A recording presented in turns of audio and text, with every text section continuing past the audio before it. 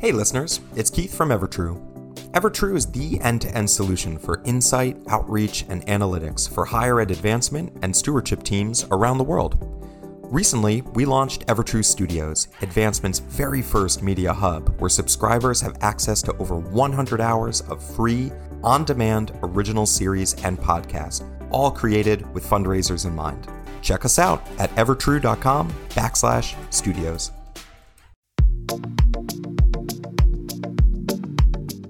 I'm Kim Naoni, and this is Mentorship Matters, a podcast that examines the current and future landscape of fundraising leaders and the power of inclusive mentorship in advancement. Today, I'm honored to have my friend and former colleague, Erick Harper, Director of Athletics, University of Nevada, Las Vegas. How are we doing today, Erick? Good, Kim. How are you doing, man? Good. Pleasure to see you. Good to see the colors. It's been a year, believe it or not. It's been a year since I've been away from there. It's been a year. Wow. Yeah, it's a long time. So let's get right into it. So today we're talking about mentorship, and I wanted to talk to you about lessons that you learned through your leadership journey in athletics.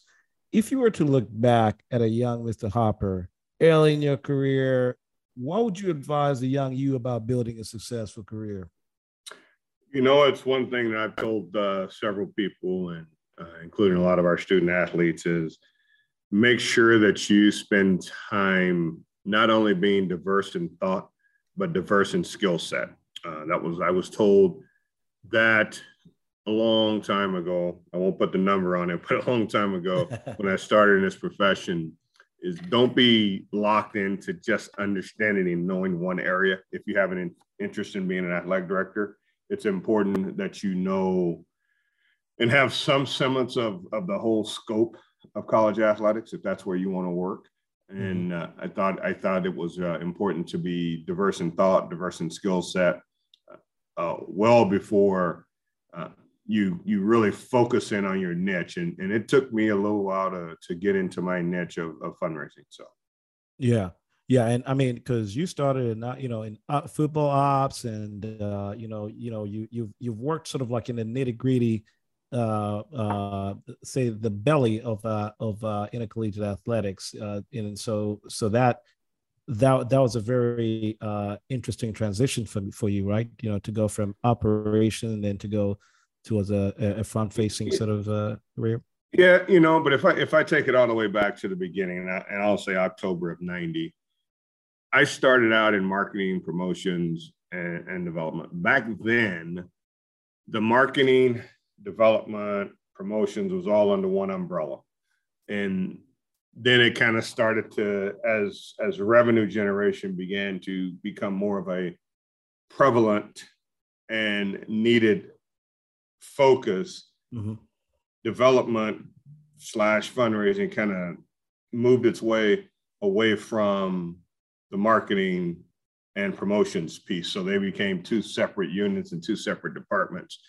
And through my time with that, I got into I was kind of a Learfield IMG before Learfield IMG. I was a corporate sponsor, director of advertising sales at Kansas State, which dealt with all of our corporate sponsors, as well as stadium advertisement from billboards within the arena to video, what little video you had back then, which was really more of a tri-vision at the stadium, and then moving into, as you mentioned earlier, the operations piece when I went to the University of Arizona, and then back onto the full-time administrative side. No, that's awesome. Very rich career. So I want to go back to Texas. Okay, you're a kid from small town Texas. You came from very humble beginnings to go to Kansas State, which is another story. But when you think of that upbringing in small town Texas, how did your upbringing prepare you for the leadership journey?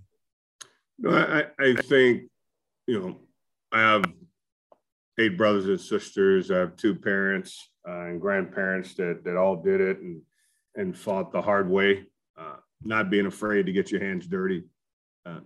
This day and age, I use an ink pen more than I use a hammer, or a screwdriver, or a drill, or anything like that. But at the same time, I was walking streets in my hometown of Denison, Texas, with a lawnmower and a gas can, and I was mowing lawns. I knock on your door. If your grass was high, I knocked on your door and see if you. But I learned that from my brothers. I learned that, hey, if there's a limb hanging over the street, go and ask that person if you can cut that limb down because it's causing problems. Or they have a yard full of leaves. Let them know you'll rake their leaves up. Doesn't matter how many, just trying to get a little change in your pocket so you can go and buy it. I'm gonna really date myself now. Knee-high pop, grape soda, or a dill pickle that they sold at the counter. Those days of and that was 35 cents or 15 cents for a soda. Old school. Old school. Being able to brought up that way, and then when I got to Kansas State, it's just the blue collar, the hard fought fight that to make ends meet with. I mean, we had basically we had a farm. We raised cows and pigs and chickens and all of that good stuff to put meat on the table. And there's some days I didn't get meat. I had a syrup sandwich or a sugar sandwich. But you know what? There was always love in the house, and that has helped me to be who I am today because we always had love in the house. You can't state it more succinct than you said. I mean, it's that the love and appreciation for family. I mean, we talk a lot about that in our field. It's like we're in the people business, and it's incredible how sometimes people tend to forget that people are what matters. Good team, a good family environment is what nurtures talent, is what builds up talent to be able to do the work that we do. I mean, it's just, you can't overstate that. I mean, it's just that critical. And as you think about that time with your brothers and family and so forth, who were the most influential people in your life that shaped your perspective? My perspective is shaped purely by my family, from my father, my grandmother, my mother, sisters, brothers. That's who shaped me. I'm not gonna, do I have some great coaches growing up in Little League, Pop Warner football and Boys Club football and Pony League and baseball and soccer. They helped and they shaped, but I can't say enough and give enough credit to my family for what they did for me and the number of sacrifices they made so that I could play football. I played tackle football at the age of 6. This day and age, you won't. It's hard to get a parent to say yes to tackle football at the age of 10 or 12. It's hard to say yes. but if you're taught right and you're shown the values of teamwork and the values of being a part of a group of young boys that are being led by some men, especially in a small town like Denison, Texas, led by some young men that you knew if you screwed up at practice that mom and dad had already given the okay for you to get, tattooed a little bit, so this day and age you can't do that. And I get it. I understand it. The world has evolved, but importantly, it's important for me to express who I am today is 100% shaped by my parents, my grandparents, my brothers, my sisters, uncles, aunts. That's why who I am today, because of them. Well, they did a great job. They definitely did a great job. So as you look back in your career as an athletic administrator, what are the top lessons that you have learned through the various experiences that you have had? If you were to boil it down to. Probably the easiest thing to boil it down to, Kim, is I was very fortunate starting out in my career to work for people that really cared and had my best interest at heart. I can't say that fully for every person I've ever talked to in this profession. I can't say that, people I've worked with in the past felt like their supervisor had their best interest at heart. And I do believe, the people that helped start me in this business really 100% truly had my best interest at heart. And that goes back to Steve Miller, who was the athletic director at Kansas State during the period of time I was there. Steve went on to work for Nike. Phil Knight's right-hand guy, and Steve is actually right here in Las Vegas right now, working for the Agassi Foundation as their CEO. So people like Steve Miller, Chris Peterson that worked at Kansas State that started me, and Chris actually worked at Nebraska as well under Coach Devaney.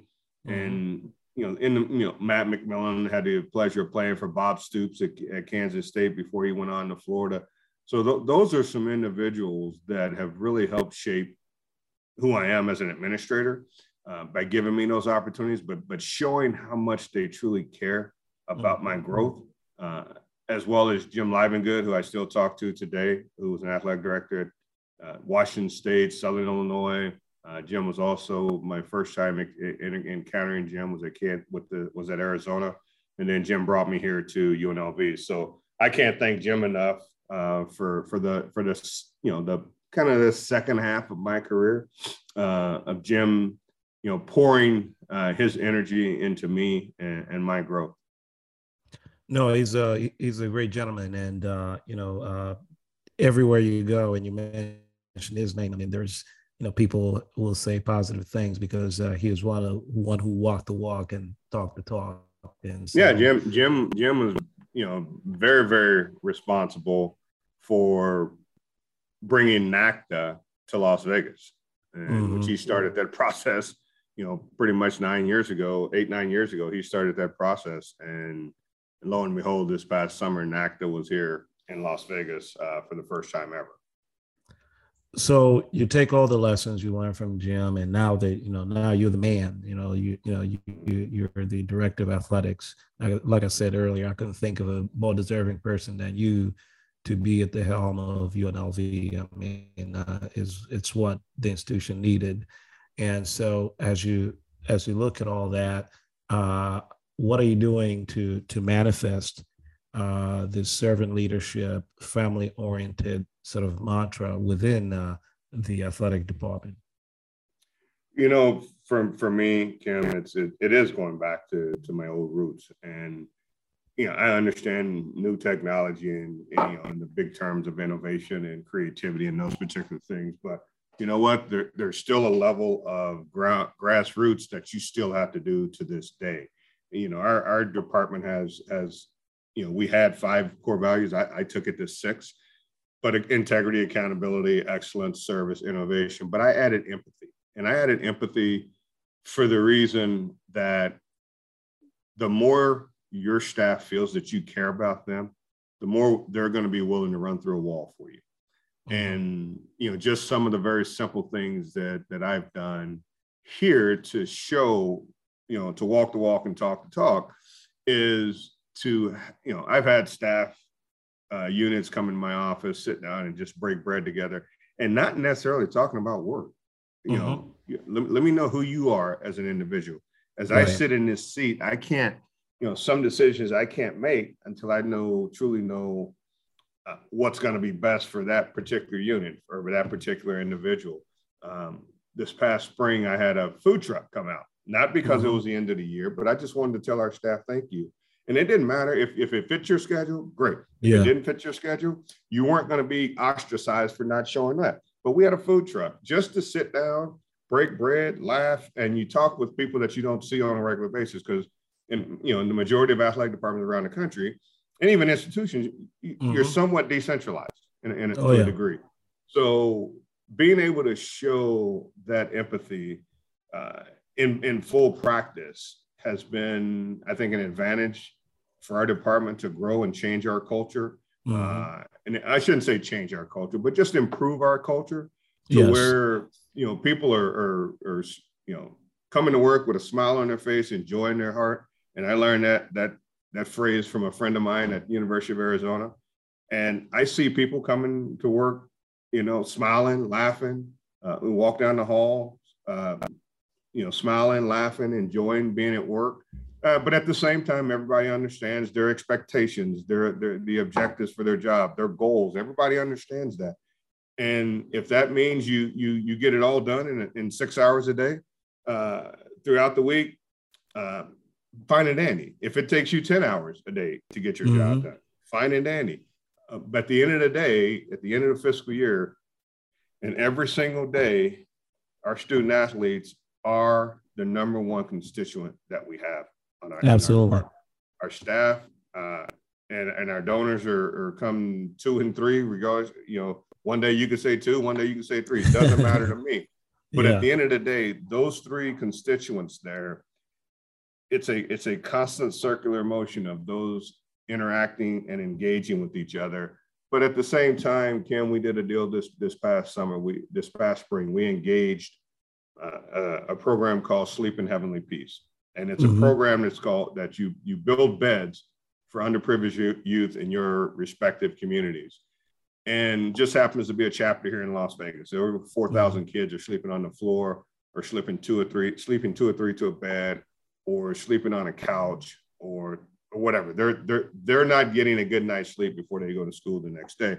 So our student athletes were, they chose to help as a community of service to help underprivileged youth throughout the city of Las Vegas. So what we did this year is the most beds this organization's built in one day is 30.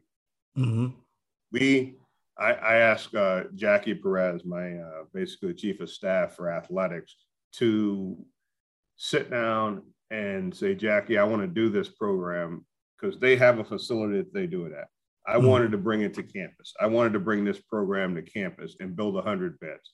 By bringing it to campus, we invited the community to come be a part of it. We invited the campus. So our president spent an hour plus out sanding and helping put together beds. That's awesome. VP of the foundation was here for over an hour working. Diana Bennett, one of our top donors, was here for over an hour helping prepare the wood to build these beds. And we had some other, Matthew Frazier, some names that are high level donors to UNLV. And we also had Nikki Fargas, the president of the Las Vegas Aces. She was here for almost 3 hours sanding. So, the Raiders were involved. The Las Vegas Aviators are involved. The Knights were involved. So it was a community project that is helping get kids off the floor. And took my oldest daughter this past weekend, or 2 weekends ago, and we delivered 5 of those beds to much needed. I walked in the first apartment, there was 3 kids sleeping on about a 4-inch air mattress. Oh, wow. And we built 3 beds within that house. And people are still talking about this, and we're planning build a bed build 2.0 next spring, and hopefully we can build 150 beds. It takes a lot of lumber, but it takes a lot of people as well. We had 417 volunteers on that particular day from our teams, football, basketball, soccer, swim, women's basketball, our staff. We were there from roughly 6:30 in the morning till about 2:30, 3 o'clock in the afternoon, and we built the beds. And that's, you asked me about what that probably to me has probably been the most rewarding and I think also impactful thing of bringing a campus community and athletic department together as one on a day to help someone well beyond our style, our systems. It's something giving back to the community. And I think it's going to provide a lot of opportunity for a lot of young kids that in the second house, they didn't even have a bed. I think they were literally sleeping. They didn't even have an air mattress. I think they were just sleeping on carpet. So So that part of empathy in our core values kind of drives it home right there. No, that's incredible. I mean, you are exposing these student athletes to the community, and they get to see the impact that they have within the community. I mean, I'm still involved with Compassionate Las Vegas, with Dr. Dar Jamieson and that organization. And a lot of what we try to do is community building, is bringing people together to be a positive force for change, to sort of like spur that from within. And so I definitely applaud you for connecting the student athletes to the community and really ensuring that they are having a well-rounded experience by serving others something that is much needed in the community, and that's going to make them better for doing that. So as we think about here, and we get into the tail end of things, I want you to think about 2 key takeaways from your journey to where you are that you would like our audience to consider, think about, ponder as they listen to you talk about this career that you've had and the wonderful things that you're doing as a servant leader for your institution. I think one would be always know that someone's watching, regardless of what you're doing. Always know that some young, impressionable person is watching. What you do, how you do it, when you do it. They're always looking to see what is the character of this individual when they don't think anybody's watching. But let me let you on a little secret. Somebody is always watching. So I think understanding and always being aware of your surroundings, especially in our society today, being aware of what's going on around you. And probably secondly, the takeaway would be, kind of how I got into this. And once I got into it, I go back to some of my earlier statements, be diverse in thought and be diverse in skill set. Mm-hmm. I mean, those two things right there are paramount to what I am today, to who I am, what I do today. Understanding the marketing side, understanding the promotion side, understanding compliance. I spent 8 years in compliance.